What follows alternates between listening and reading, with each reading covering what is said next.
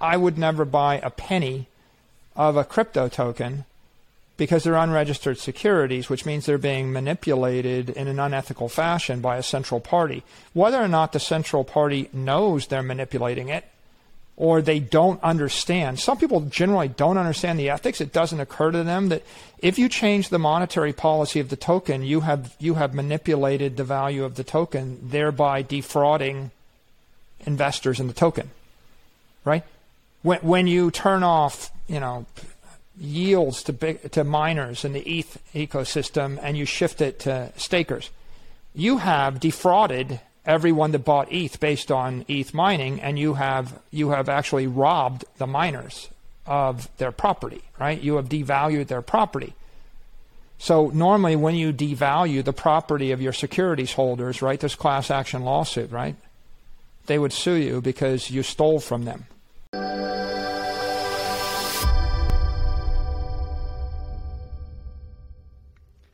Hey everybody, welcome back to the Blockware Intelligence Podcast. This week I have on Michael Saylor. Michael, welcome. Yeah, thanks for having me. Of course. So Michael, this is your first Bitcoin bear market since being deeply involved in the space. How are you thinking about the extreme volatility Bitcoin has experienced over the last 12 months? Well, I've counted 3 boom and bust cycles so far. So even though I'm only involved in this space since August 10th of 2020, we did have a massive run past 60,000 and a crash when the Chinese, banned Bitcoin mining.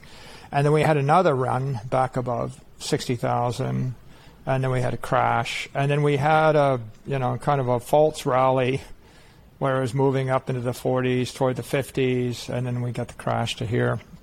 So I would say, even though I'm a newcomer to the space, I'm starting to get used to the volatility.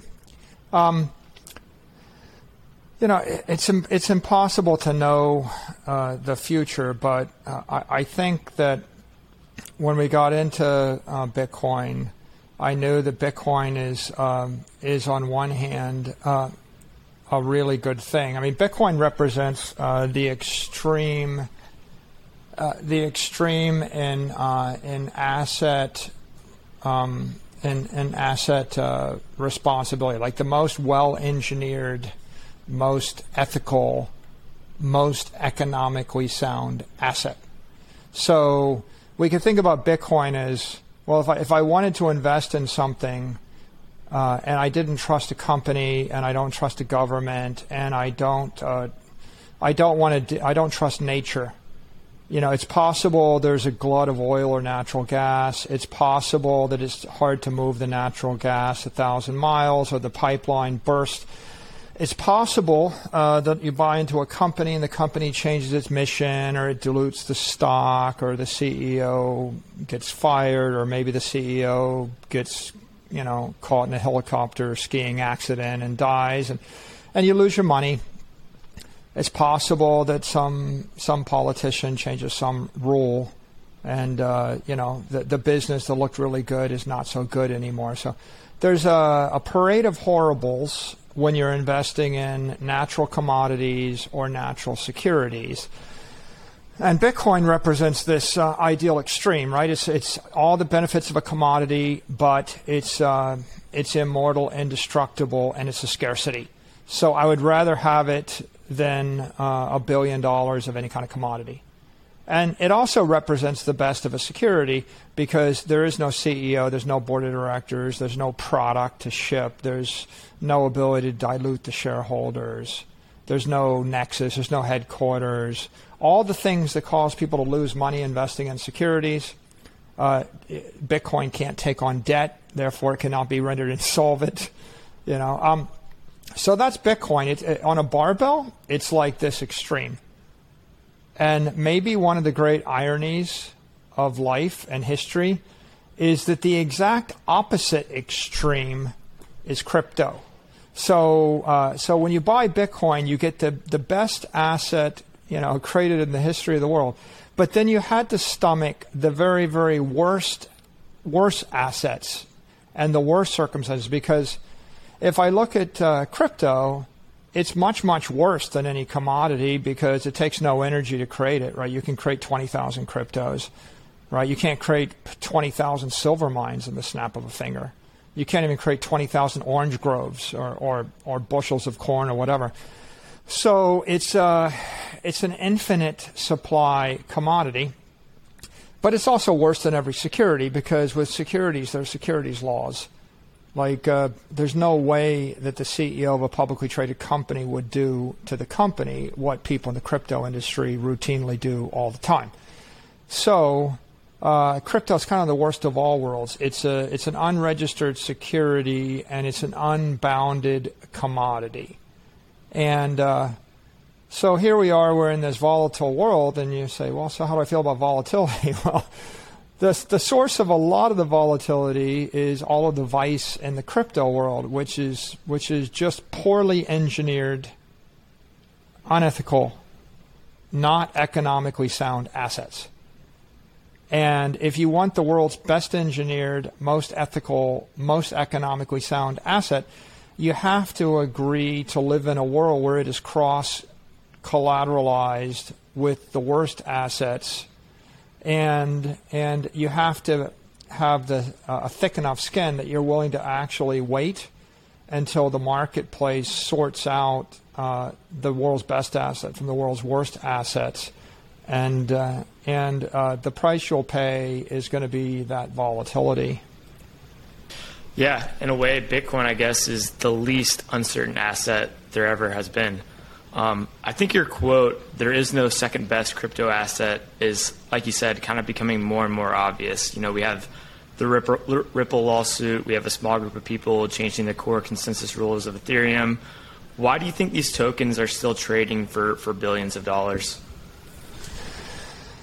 I think that the regulators have been fairly slow in their enforcement of the regulations on the books everywhere in the world, and regulatory enforcement actions. Both they're very expensive and they take a long time, and they're not as effective as you'd like them to be.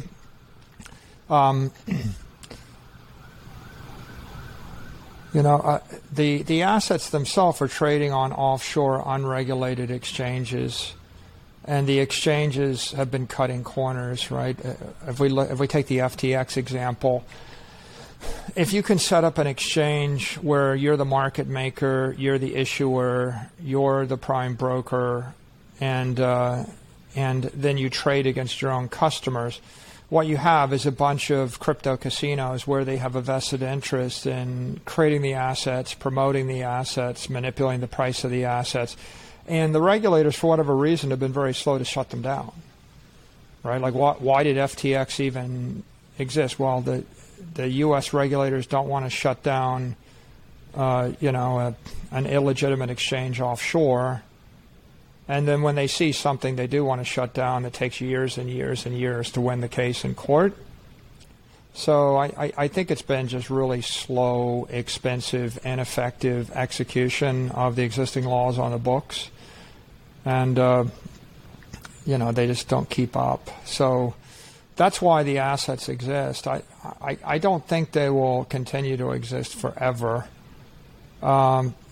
just because FTX has made it so obvious in the past few months, right? The danger of allowing these things to continue to exist. That I think that the regulators and regulatory enforcement actions will get amped up by a substantial factor in the coming year.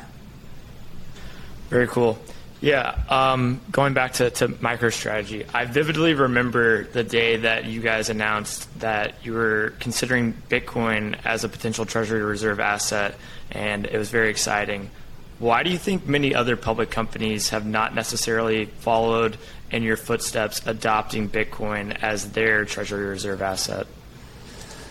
The primary impediment's been FASB or GAAP accounting.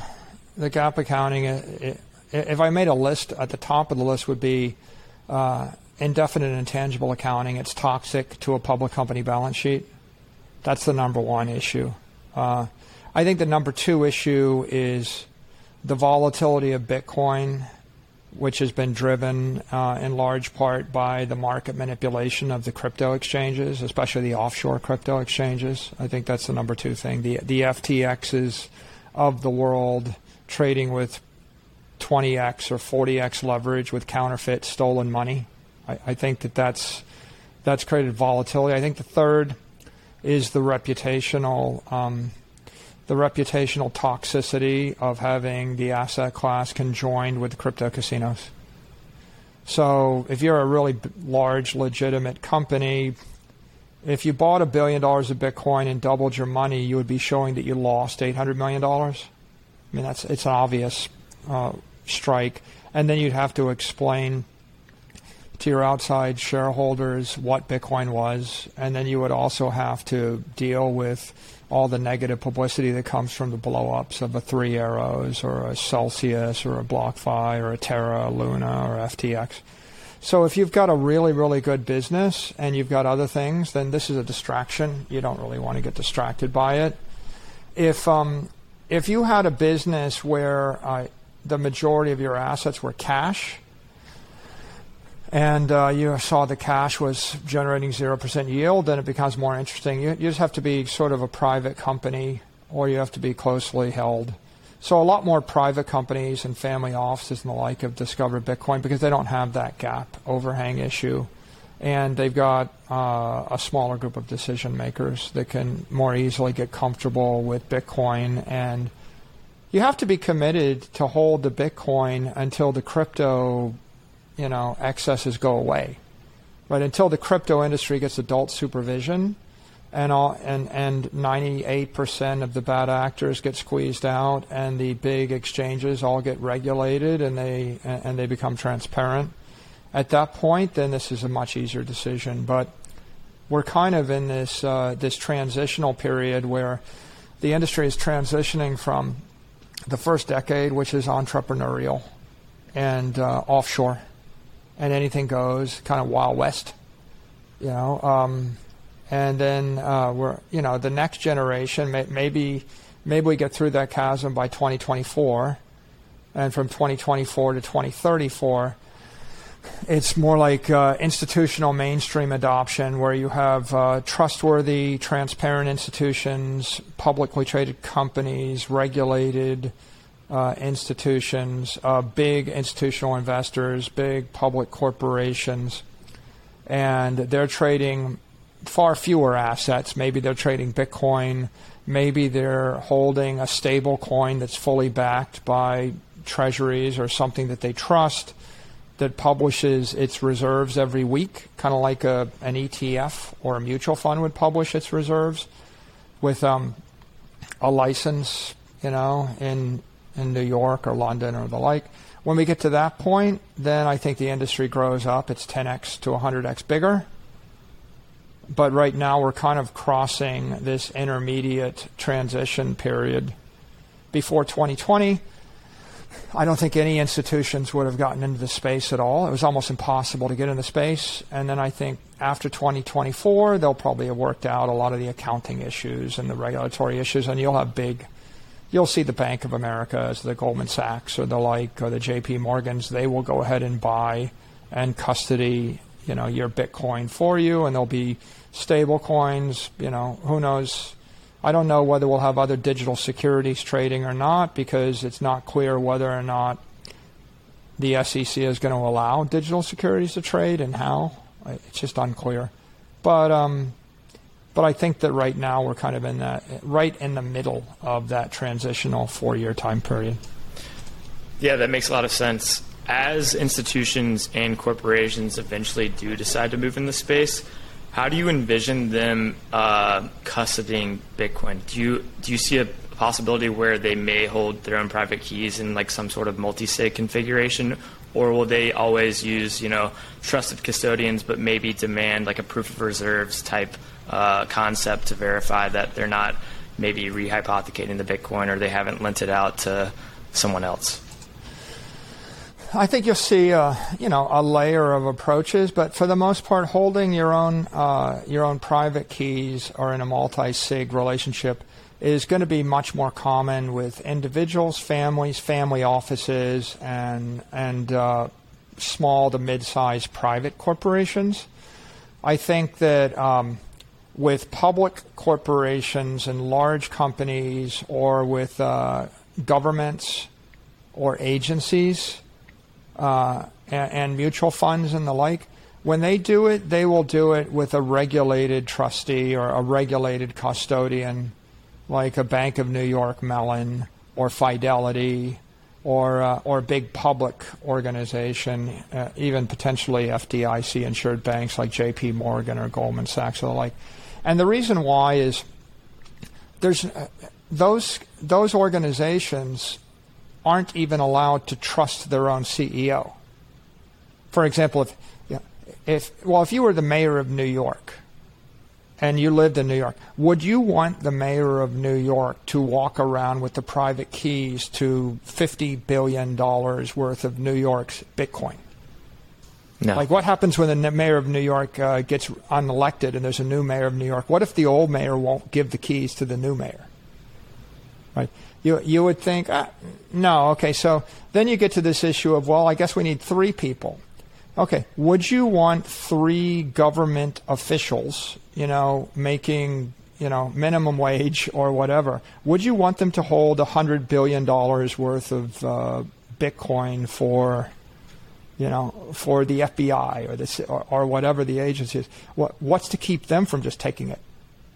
Right? You don't trust your own employees, right? Do you really want the bank to let a bank teller take $2 billion of gold bullion home with them at 5 p.m. every night and then bring it back? No. So with those kind of organizations, you tend to actually have to you have to construct something with checks and balances. A lot of checks and balances. They're built into Sarbanes-Oxley controls and other IT controls. Like, there's a segregation of duties where the person, a lot of times in a big organization, the person that has the power to grant you access doesn't have the power to move the money. It's 2 other people, and those 2 people or those 3 people, they have to do it, but in conjunction with the outside, an outside vendor. And on the vendor side, there's 2 or 3 people that have to sign off. And then there's a set of processes, like everything is logged, everything, right? You can get fired in a bank for not logging the fact that you changed the permission of one person from security clearance 3.2 to security clearance 3.3. You don't have to have done anything. You can get fired for having made it temporarily possible for 5 minutes for someone else to actually change that permission or not log it, right? So they've got layers and layers and layers of controls because they need to have a separation of power and checks and balances. So it's just like another example. Your grandfather's life savings. He's got his private keys. He's on the deathbed in the hospice. And now when he dies, okay, how do you get the money? Okay, so there's 12 kids.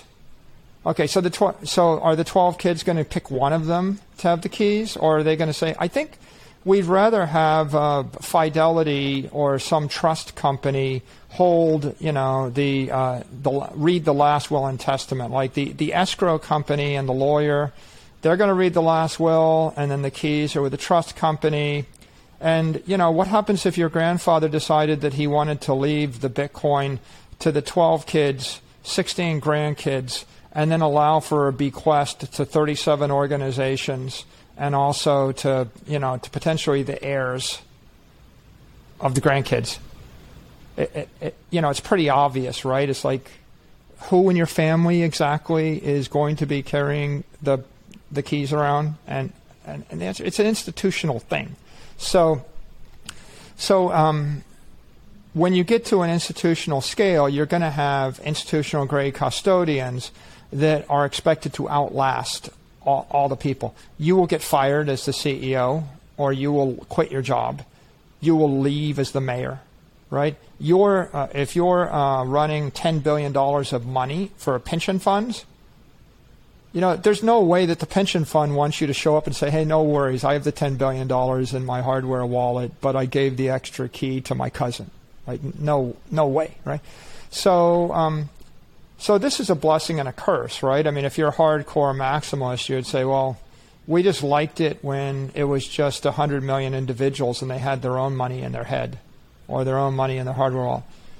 Yeah, well, that's the blessing. The curse is if you actually want New York City and Chicago and San Francisco and the United States and 10,000 publicly traded institutions to all buy Bitcoin and embrace Bitcoin, then you're going to have to deal with the control structures of those companies. They're going to deal with, big banks, Goldman Sachs, J.P. Morgan, Morgan Stanley, Fidelity, the massive institutions. And I don't think it's a problem. I think that everybody will have the ability to take custody of their own Bitcoin. So if you bought Bitcoin through Fidelity and then you want to put it on your own hardware wallet between ages 40 and 75, you can do it. And if you get a terminal diagnosis of cancer and you feel like you'll be dead in the next 6 months, you're probably going to take it from your hardware wallet and you're going to put it with your escrow agent or your lawyer or your estate manager or someone, and you're going to leave instructions to your loved ones because that's the right thing to do. Or if I get Parkinson's or if I get Alzheimer's, if you diagnosed me with Alzheimer's and my hand shook and I didn't think or I was, not going to be able to work on a typewriter or a keyboard, I would probably actually put it with a custodian, right, for obvious reasons. So the ability to move the Bitcoin between personal custody, multi-sig, to move it to a small custodian, a large custodian, I think that's what keeps the entire network honest, and that's what makes imbues the asset with integrity. The reason that some asset is corrupted is because they have monopoly. So at the point that you buy something, but there's only one custodian, like there's only one custodian of gold in New York, and you have to put it with them, and you can't take it out. It's not practical, or it's not legal, or the like. At that point, they get fat, dumb, and happy, and arrogant. Just like if I bought a building in New York City, and there's one neighborhood watch organization or zoning board, and then one mayor and one governor of New York, well, they all start to get arrogant. They think it's their building, right? The governor thinks they can pass a New York State tax on the building, and the mayor thinks they can pass a New York City tax on the building, and then the neighborhood zoning board thinks that they can pass a law saying you're not allowed to have a yoga studio in your building, and you can't have pets in the building, or you have to rent control the building. You can't raise the rents in the building. So it's not your asset, it's their asset. And then if you wanted to take personal custody of your building, put it in your pocket and travel to Singapore, that's not happening. Right? You can't wire the building to Singapore, that's not happening. You can't take it with you to Wyoming and put it on your ranch, that's not happening. And so because the asset, I guess my point is, the real source of the corruption isn't the fact that you voluntarily enter into a relationship with a counterparty that might provide custody services. That's not the corruption. The corruption comes from the involuntary requirement that you give a monopoly on the custody to the counterparty forever, ad infinitum. And if there's only one counterparty, or there's an oligarchy, like if you own $1 million of Apple stock, you can move it between Morgan Stanley and J.P. Morgan, but you have to do it with a DTC network, which is monopoly. And there's only like 8 large wirehouses where you can move it from. And you can't put it on an Android phone and take it to South Africa with you. So there's not really competition with regard to custody of analog assets or analog securities. And so you end up with NASDAQ and New York Stock Exchange and DTC and the big bulge bracket banks getting very comfortable in their oligarchy. And for 30 years, they're not going to lower their fees. And they have a monopoly on your ability to borrow or lend, borrow against the asset, or to generate yield on the asset. And so, for example, $1 million of Bitcoin, you could, in theory, lend it to a counterparty and get yield. Maybe the counterparty will rip you off, right? Maybe they'll fail. I get it, right? That's caveat emptor. You have the flexibility to do it should you wish, but they may treat you well and they may actually rob you. But if you had $1 million of Apple stock, you couldn't lend it to anybody. JP Morgan might be able to lend it, but you can't. So I think with regard to keys, we will see layered approaches. I could imagine, the hardcore maximalist approach is multi-sig. You handle your own multi-sig with some combination of, hardware wallets and seed phrases and the like. A middle tier is you trust Block or you trust some other custodian to handle it for you. Another possibility is eventually multi-sig rolling out of encrypted, if Apple were to do multi-signature with one key in the cloud, one key on one of your devices, one key on another Apple device, and you trusted Apple, you might trust Apple for up to some amount of money, right? But then maybe you don't. Maybe you go to, to Google, or maybe you don't. Maybe you go to, a local, bank in some other country. That's all possible, and then you've got some variety. And then you've got greater degrees of trust where you go to, a custodian and then a bank and then a trust company. And ultimately, right, the extreme, right, there's the multi-generational insurance company or trust company that might be holding certain assets for 100 years or longer. And then you have some degree of rights or not degree of rights. So I think all of those are not only likely, they're really necessary. Because, what I would love to see a government agency buy $20 billion worth of Bitcoin. I would not like to see two bureaucrats that work for the government agency hold the keys, right? It's like the one is okay, the other is not okay. So that will evolve, and it's kind of inevitable as the scale of the institutional interest in the asset grows, then the sophistication with which people decide to custody the stuff will also evolve. Yeah, I definitely think that seems very reasonable, probably reasonable to a lot of even traditional Bitcoin maximalists. You touched on this a little bit. What are your thoughts on Bitcoin yield products? I mean, we've seen stuff like Celsius and BlockFi blow up. You mentioned you could lend Bitcoin to anyone. It's your decision if you do that. Do you think products like that are sustainable? And how do you envision them maybe transitioning from now that they're all blowing up? How do you see them maybe in 10 to 20 years? I think a lot of the crypto services have been poorly engineered. They had defective economics, defective ethics, and defective engineering. For example, if I took $1 million of Bitcoin, I loaned it to you, and you took it and put it into some DeFi protocol backed by Terra Luna. You bought UST. Okay, that's a defective yield approach, right? And it's defective because you're generating some air token that you're printing, and you're paying the 20% yield with air token printing. Okay, that's economically not sound.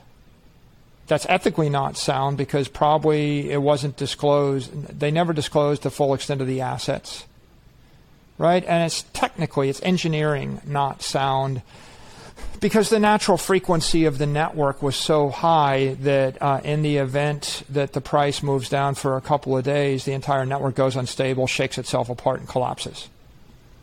Right? So we could talk about any of those for hours and hours. But the point is, that's a bad idea.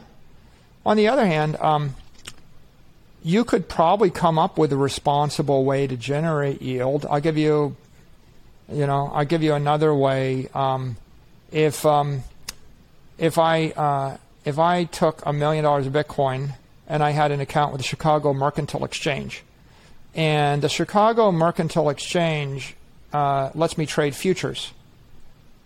If the futures are actually in backwardation, where there's a time, just in the past few weeks, there's a time where you could sell $1 million of Bitcoin and you could buy it back at a 4% discount because the futures price was 4% lower than the current price. you have to wait 6 weeks to buy it back. Okay, does that happen? Yeah, sometimes it works the other direction, right? Where you could buy the Bitcoin, or you could sell the Bitcoin in the future and buy it in the present, right? And then there's a different direction. In that case, you could generate a yield. You wouldn't be taking a directional position on the Bitcoin. You would be taking counterparty risk against the Chicago Mercantile Exchange. Okay, so there's always a risk, right? But what is the risk, right? That would be actually, that would generate yield off the volatility of the Bitcoin. And how much yield would you get?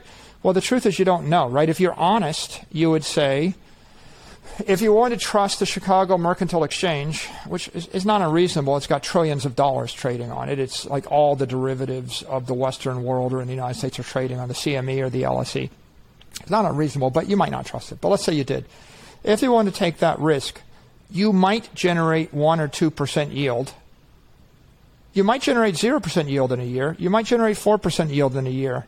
But you put your Bitcoin with me, and then when I see an opportunity, to go long or short to capture that inefficiency in the futures market, I will do that, and then I will charge you I will charge you 10% of what I generate, and the other 90% will come back to you. And you have to trust two parties.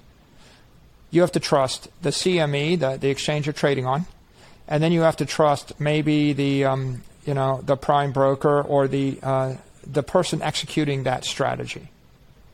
Okay, and the SEC would say, well, you have to then publish, who's the company, what's your balance sheet, what's your background, do you have any criminal convictions, have you ever been found guilty of cheating people, and that way the people that would invest with you would see that you're licensed, and they would decide whether they trust you, and if they trust you, maybe they can generate a sporadic 1-2% yield or 3% yield and still hold their Bitcoin.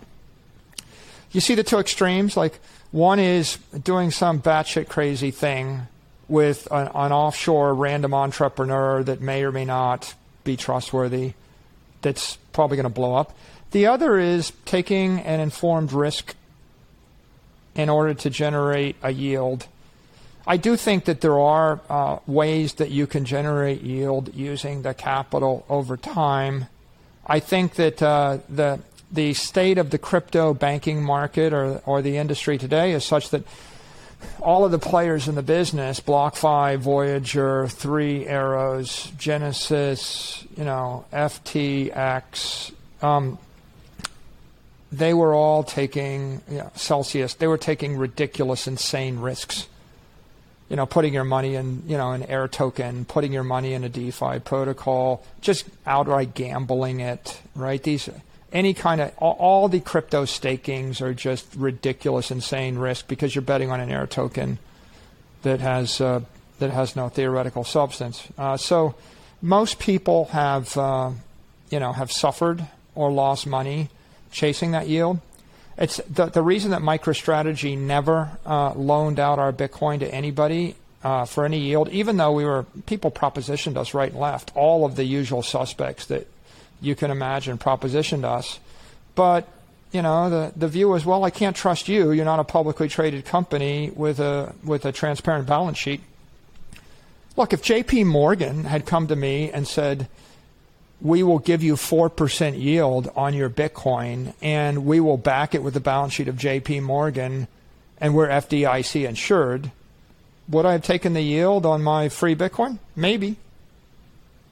Right? It depends on the other strings attached, but, why not, right? I mean, so there is a circumstance under which if the bank that's propositioning you is well capitalized enough, and if the contract looks to be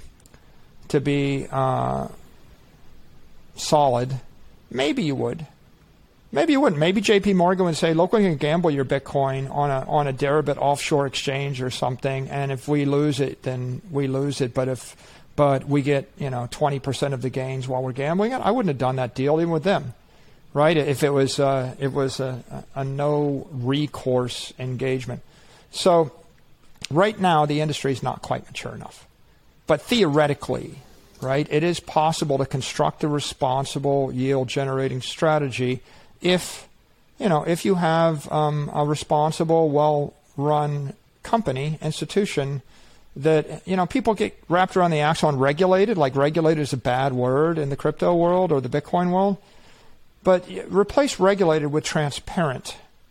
Like if the person that approaches you says, I'm going to publish my balance sheets and they'll be audited by PricewaterhouseCoopers and you can read them every month. And I'm going to sign the Sarbanes-Oxley statement and agree to be held criminally liable if I lie to you. And, right, I've got a track record of 30 years and I've got a board of directors and here's who they are and this is their background. If they were transparent with you, you would be more likely to do business with them. It doesn't mean there's no risk. You can get ripped off by a publicly traded company.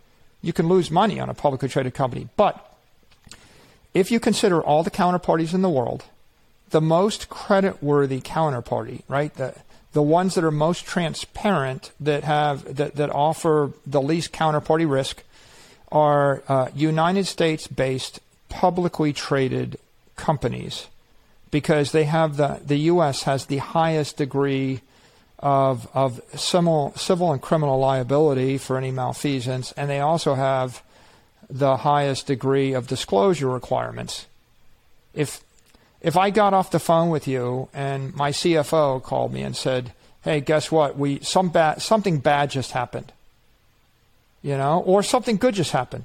If something bad happened and we lost, 10,000 Bitcoin, or if something good happened and all of a sudden someone gave us 10,000 Bitcoin and it was deemed like material to our shareholders, there's a clock ticking and we have a certain number of hours, 4 business days sometimes is the max, before we have to put in an 8K and we have to tell everybody in the world. And what's drummed into your head if you run a publicly traded company is at 9:30 a.m. on Monday morning, people are going to sell your stock. And if it turns out your company's worth more because of something that happened over the weekend and they're selling it, they're going to feel like they got ripped off, you see, because they sold too cheap. And on the other hand, if something bad happened that makes the company worth less over the weekend and they're buying your stock, right, then those people are going to feel like they got ripped off.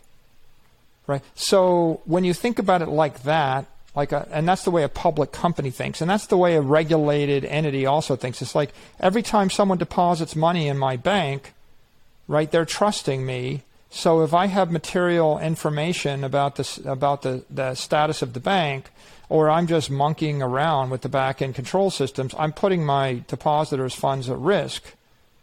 Right? That's a problem. So you need those kind of rules in order to get comfortable doing business with the counterparty. And you can see what happens when people don't have a clear set of norms. Like at FTX, they didn't have a problem misusing their customers' money, trading against their customers, manipulating the price of their own assets, issuing their own assets. It's conflict of interest 6 different ways.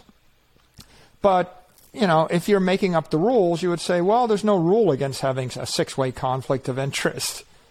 Now, ultimately, they will have been shown to have broken local laws and local regulations. It's just going to take a while for the lawyers to sort through it all. But the thing that keeps a company safe, and the thing that keeps you safe, like if I was giving advice to you, why should I trust a publicly traded company, a publicly traded bank in America? The reason that it's more trustworthy is not because just because there's a lot of rules. I mean, there is an army of lawyers and accountants that are watching all those rules and filing all those forms. There is a CEO and a CFO that understand the rules, and they have to sign the Sarbanes-Oxley statement. They know they're civilly and criminally liable if they lie, right? But that's not the only reason. The other reason is because everybody involved in the institution, from the top to the bottom, knows the norms and knows what's expected. So if the CFO walks in and says, hey, we just lost a few $1 billion, but let's not tell anybody. Well, the junior accountant or the treasurer that works for them is going to say, no, this is wrong. This is going to end my career. I'm not going to lie for you. So you have a culture of virtue where even if the leaders wanted to lie, cheat, or steal. The people that work for them won't lie, cheat, and steal because their loyalty to the culture and to the law and or their fear of the law is greater than their loyalty to their boss. So it's like, yeah, I like you, but I'm not going to jail for you. And so the problem offshore and in these hazy regimes is there's not clear norms, so it's not clear. For example, Sam Bankman-Fried was like breaking who knows how many different laws, bright lines in the U.S., but if you kind of obscure and say, well, it's not obvious that you're not allowed to self-deal in the Bahamas, then maybe an honest person working for him would have said, well, I guess it's not, we all knew it was illegal to do it in the U.S. That's why they're in Nassau, right? We all knew, right? But yet, in order to run an institution or a bank, you have to hire college-educated lawyers and accountants and programmers. So you have to have smart people. You can't convince them to break the law, right, in a institution where it's clear. When it's not clear, right, then you just say, well, that's a U.S. rule, but that just kind of slows us down, and that's why we're located here in the Bahamas because, we need to be more flexible. We need to move faster. And someone's like, you wouldn't get someone with 30 years experience that had good judgment to buy that notion, but you would get like 20-somethings. You might get some 20-somethings and 30-somethings they're not partners at Goldman Sachs, right? They're like, well, this is my chance to be richer than a partner at Goldman Sachs and skip the next 15 years of work. And in like 22 months, I got to the top of my industry by cutting corners. Well, they don't know they're cutting corners, right? Like they don't know what they don't know, right? They took the plane, they flew it too fast, they ripped the wings off, and as they're plunging to Earth on fire, it occurs to them that there's a reason why more experienced test pilots don't fly the plane that fast, or the engineers told them not to fly the plane that fast, but then it's too late. Yeah, I mean, in hindsight, it seems very obvious how FTX, blew up, located in the Bahamas. Why do you think, firms like Sequoia or BlackRock were, fighting to invest money into FTX? I mean, I think the problem in the crypto industry, right, it comes down to greed, arrogance, foolishness, and speed, right? People are either going too fast, right? They're throwing caution to the wind. They're getting too greedy, or they just make foolish decisions. With all the VC that invested in FTX, they just saw something growing insanely fast, 10x over the course of a year, and they just got greedy. They thought, well, this is growing real fast. We got to get in on this, and then they're in a hurry. So they didn't do their diligence, and when Sam said, well, we got to move fast, instead of saying, well, you need a board of directors, you need a more seasoned management team, et cetera, they just kind of enabled that kind of bad behavior. I think that throwing money at everybody encourages people to look the other way, too. For example, I think there's like $5.5 billion on the FTX Ventures balance sheet. And so FTX Venture was investing hundreds of millions of dollars in the same VC that they were taking money from. In fact, more money went to Sequoia from FTX Ventures than came to FTX from Sequoia. So think about that for a second. So in a sense, what Sam did was he created a recycling fraud. Okay, so I print a token, I create $1 billion of the token, then I borrow $1 billion against the token. Then I invest $1 billion in other companies and financial players and other cryptos with my borrowed billion. Then I get them to buy my tokens. And if the leverage is 100 to 1, right? If I had $5 billion of FTT and it only took $10 million of trading activity per day to move the price, then I could take the $5 billion and give it to celebrities, politicians, journalists. I could give it to venture capitalists. I could give it to money managers. I can give it in all sorts of ways. I'm investing in you, right? And so I just shower money on everybody, and then I say, well, come back and put your trades with me.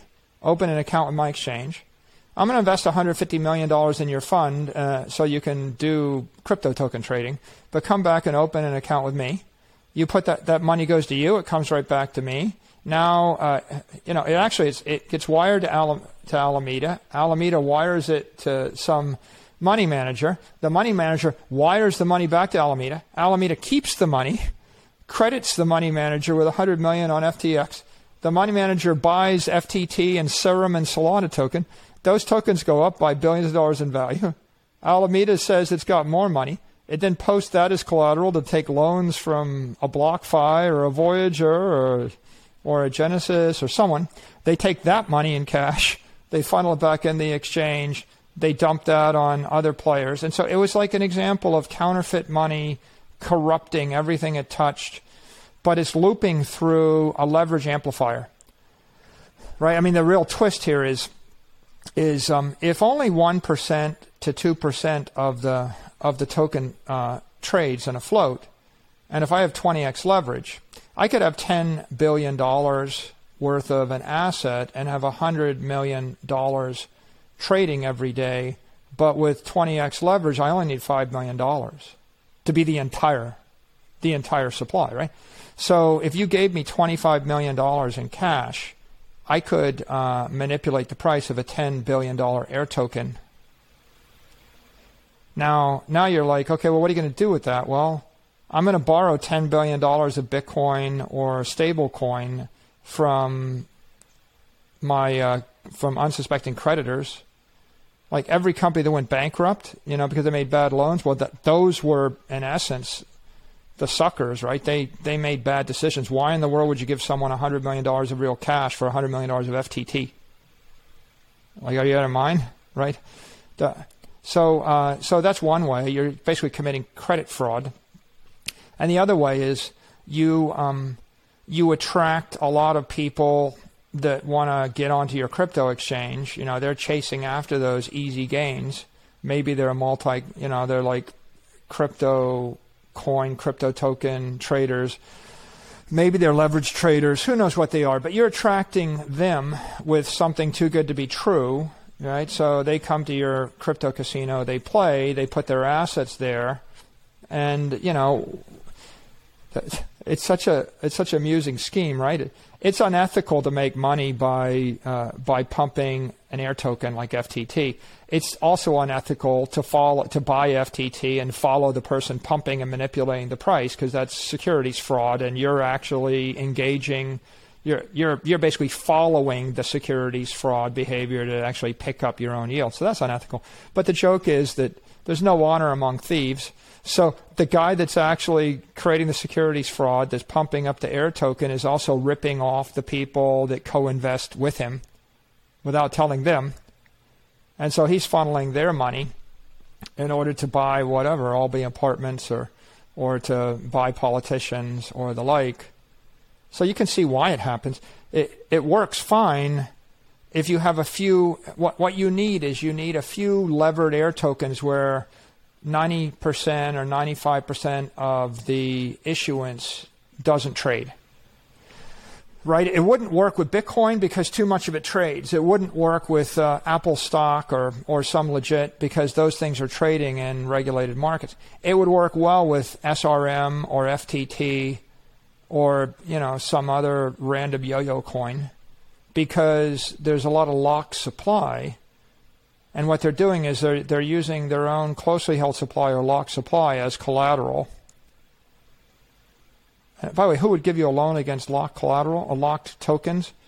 Nobody in their right mind, but you don't need to find anybody rational, because you own the bank. You just give it to yourself.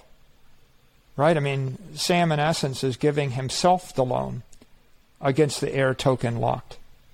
And he's telling himself, in fact, he actually said it publicly, said, we conservatively valued the locked tokens at 50% of market value. Okay, well, that, by the way, Joe, that's like me saying, in theory, I could issue $10 billion of MSTR stock, in theory, in the future. So I'm going to go ahead and secretly issue myself $10 billion of MSTR stock, and then I'm going to value it at $5 billion. I'm going to post it into my own account at my own company, and then I'm going to withdraw $5 billion of cash from my customers without telling them that I'm just going to my hedge fund, and then I'm going to give a loan of $4 billion to myself without telling anybody.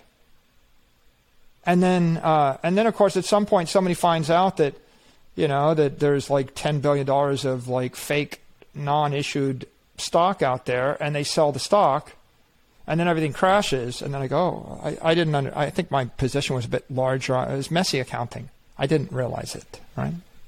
But of course, it's like on the surface, it's utterly ridiculous, right? But you get away with it because the same people that are trading the air tokens don't really understand. They either don't understand securities law, or they don't care, right? Like if you understood securities law, like you couldn't buy a penny, right? I mean, like I would never buy a penny of a crypto token because they're unregistered securities, which means they're being manipulated in an unethical fashion by a central party. Whether or not the central party knows they're manipulating it, or they don't understand. Some people generally don't understand the ethics. It doesn't occur to them that if you change the monetary policy of the token, you have manipulated the value of the token, thereby defrauding investors in the token, right? When you turn off, yields to miners in the ETH ecosystem and you shift it to stakers, you have defrauded everyone that bought ETH based on ETH mining, and you have actually robbed the miners of their property, right? You have devalued their property. So normally when you devalue the property of your securities holders, right, there's class action lawsuit, right? They would sue you because you stole from them. Just like, in any public company, if you just got up and you said, we've just decided to unilaterally devalue your security. We've issued another class of security and given it to our friends, and we didn't tell you.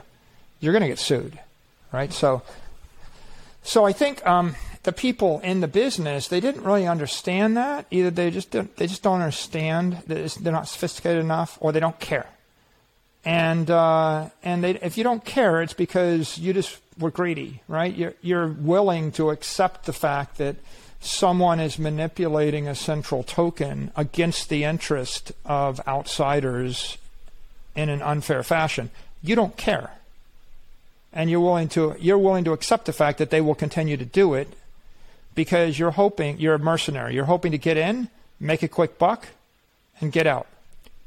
Right? There's nothing right about, you issue a token like Solana, right? And then you lock it up, and then someone manipulates the price up by a factor of 10, and then they sell it, right? And then you had a preference, and it was never taken public. There's nothing right about that, right?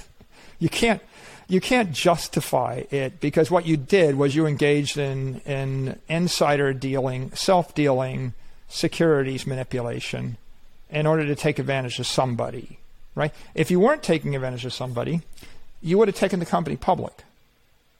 Right? The way that you sell securities to the general public is you go public, you file a registration statement with the SEC, you announce the governance, the risk factors, the initial distribution, all the conflicts of interest, all the related party transactions.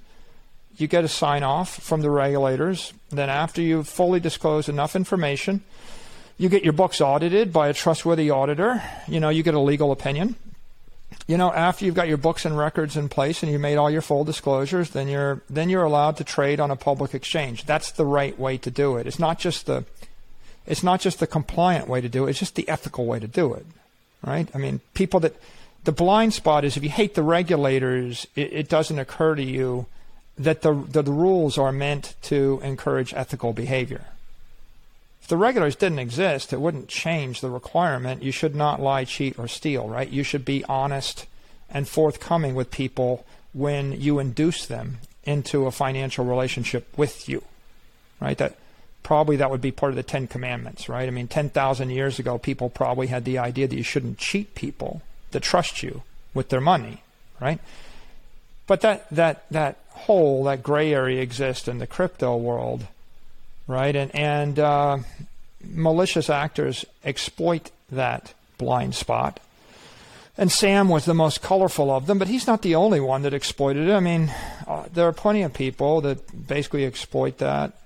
And, it's the industry is going to have to get beyond that. That bad behavior has to go away if the industry is going to grow up and is going to mature. Yeah, in a way, it was kind of healthy that this blew up now rather than it get 10x larger and have capital more misallocated. So I think it's kind of a good thing that it went ahead and knocked it out. Or do you have any comments on that? Yeah, we're getting hopefully close to the end of a deleveraging cycle where we're squeezing out the malicious operators, the incompetent operators, the wildcat banks, the casinos, right? The con men. Not quite done, but getting close to the end of it. It's a challenge because the regulators allow a lot of the stuff to continue, and they've gone fairly slow in the cleaning up of the industry, and so their enforcement actions are slow and only partially effective. But the market itself, the market economy, is cleaning itself up. Because, even if the regulators don't tag and shut down the next 100 goofball crypto schemes, you have intelligent people that have watched the meltdown of all of these crypto tokens, including like the Bitcoin maximalist. And they tend to tag them and call them out one at a time, pretty aggressively. Yeah, definitely. Ultimately, the way it gets cleaned up, by the way, is the really foolish, greedy, arrogant crypto actors, they just lose all their money. Right? Yeah. like the venture capitalists that were supporting this and endorsing this, they lost their money. And so they've been discredited. And then the crypto hedge funds, the Three Arrows, et cetera, that were supporting this, they lost their money, right? So people are saying, why are you investing in this unethical, poorly engineered, batshit crazy idea? We're making money while you lost all your money, so hopefully you'll stop, right? So the actors like Celsius and BlockFi and Voyager, they were making crazy loans and engaging in extremely risky behavior. They lost all their money. They're shut down. So the failure of all of those entities, is in itself kind of a natural remedy in the market. Yeah, definitely. I think this is probably a great spot to wrap this up. Do you have any closing thoughts? Maybe what's the next catalyst for the next bull run, or what do you want to leave people with? Yeah, I think the catalyst for the next bull run is an educated market and an educated set of policymakers and regulators and an educated media. And what we've gotten over the past 6 to 9 months is a very expensive education. Right? People learned a lot from Terra Luna. They learned a lot from Three Arrows. They learned a lot from the meltdowns of Voyager and Celsius. They learned a lot from FTX. I think that if you look at coverage of Bitcoin and the crypto world on CNBC, on Bloomberg, in the New York Times, in the Wall Street Journal, in most mainstream media, it's much more sophisticated today than it was 12 months ago. I think, before we say, Bitcoin, not shitcoin, but now you say, Bitcoin, not FTT. Do you understand the difference? Like, I get it now. Yeah. Bitcoin, not Luna. The Luna thing went to zero. Why? Because it was backed by nothing. Right? We used to say proof of work is better than proof of stake. Well, why is it better, right? Proof of stake could do whatever you want. Well, proof of stake is what FTT was. It was backed by one person. That was a mistake, right? Now when you try to explain why is it that you would want to have 10 gigawatts of energy and millions of Bitcoin mining rigs running the network, it's because you're actually backed by something tangible. And the alternative is you have Luna and FTT and Serum backed by air. And so I think for the industry to move forward, the market has to grow up and be educated. And when senators like senators didn't really understand the difference between Bitcoin and even Ethereum, right? As late as like 2 months ago, 3 months ago, a lot of people in the Senate said, well, Bitcoin and Ethereum, they're both commodities. And of course, Bitcoin's a commodity, but Ethereum's not a commodity. Ethereum is a security. It's a staked token. And there's nothing backing it but the trust that you have in a small handful of people and small organizations. So, when we had the Boozman-Stabenow bill that kind of didn't distinguish the difference, when you had regulators in D.C. that didn't know the difference, I think that was when you have crypto lobbyists and when you have mainstream media that don't know the difference, the industry is held back. And we really needed to have the meltdown of the crypto casinos and the meltdown of these crypto tokens and the meltdown of these unstable altcoins like UST in order for Congress and the Senate and the administration to recognize, what these asset classes are.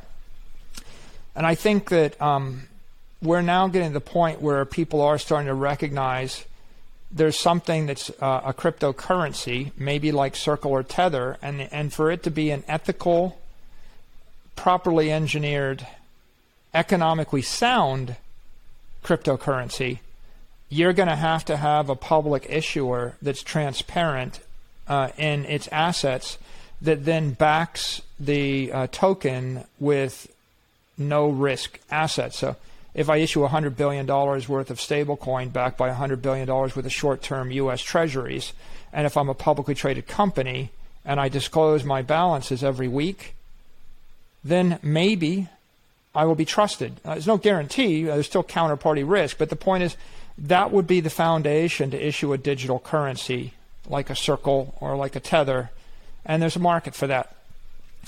There's a growing awareness of a digital commodity. Bitcoin is the only one. The chair of the SEC has said Bitcoin's the digital commodity. The chair of the CFTC has said Bitcoin is the only digital commodity. This is really critical. The fact that you now have regulators in D.C. that universally acknowledge there is one digital commodity, and you have a set of people that now understand a digital commodity is an asset without an issuer.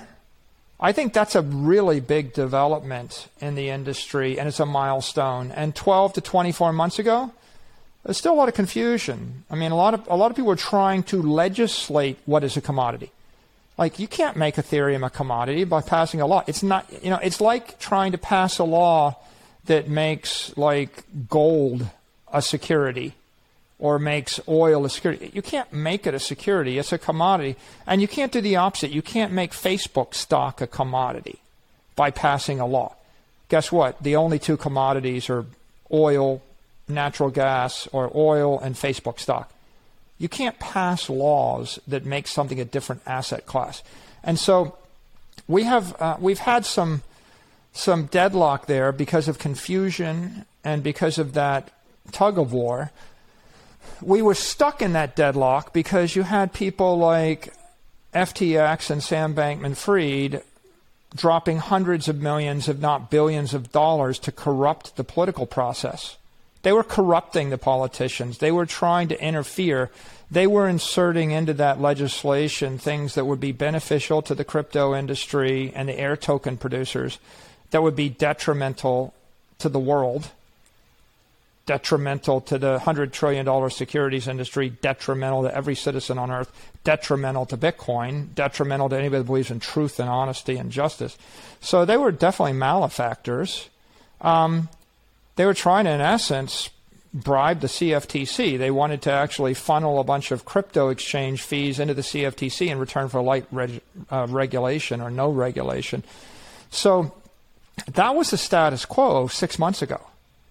And if the crypto industry had continued to succeed with pumping of the air tokens like Terra and Luna and FTT and Serum, and if they continued to be able to run this crypto exchange like FTX and continue to steal through Alameda and then move money through all sorts of dark pools, then you might have had a very corrupt system. Not to mention the fact that they're literally corrupting the journalists and the mainstream media that are writing the story by showering hundreds of millions of dollars on them or their cronies, if not billions and billions. So we've hit a significant milestone, and the milestone is a virtuous one. The meltdown of this crypto complex means that the ability to corrupt the establishment with counterfeit money has been severely impaired. Hasn't completely stopped. There's still some transgression, but it's definitely been impaired. And I think there are a lot of honest people that are genuinely interested in doing the right thing for the world that now have had their eyes opened. And so our ability to move forward with ethically sound, economically sound, technically sound digital currencies, digital commodities, and or digital securities is much greater. And I think that's where we are today. So I think that this will be remembered as a difficult year and a transition year, but 2023 should be much better, and 2024 we should be picking up a good amount of momentum. And I think we get into 2025, and I think then we're really in the main early years of institutional adoption in a big way. And my advice to anybody is, hodl. Nice. I like it a lot. It's definitely safe to say that there is no second best. Michael, thanks for coming on. I think you doing these podcasts is great for people trying to learn more about Bitcoin and the crypto space broadly. So thank you again, and looking forward to talking again soon. Yeah, thanks for hosting me. Of course.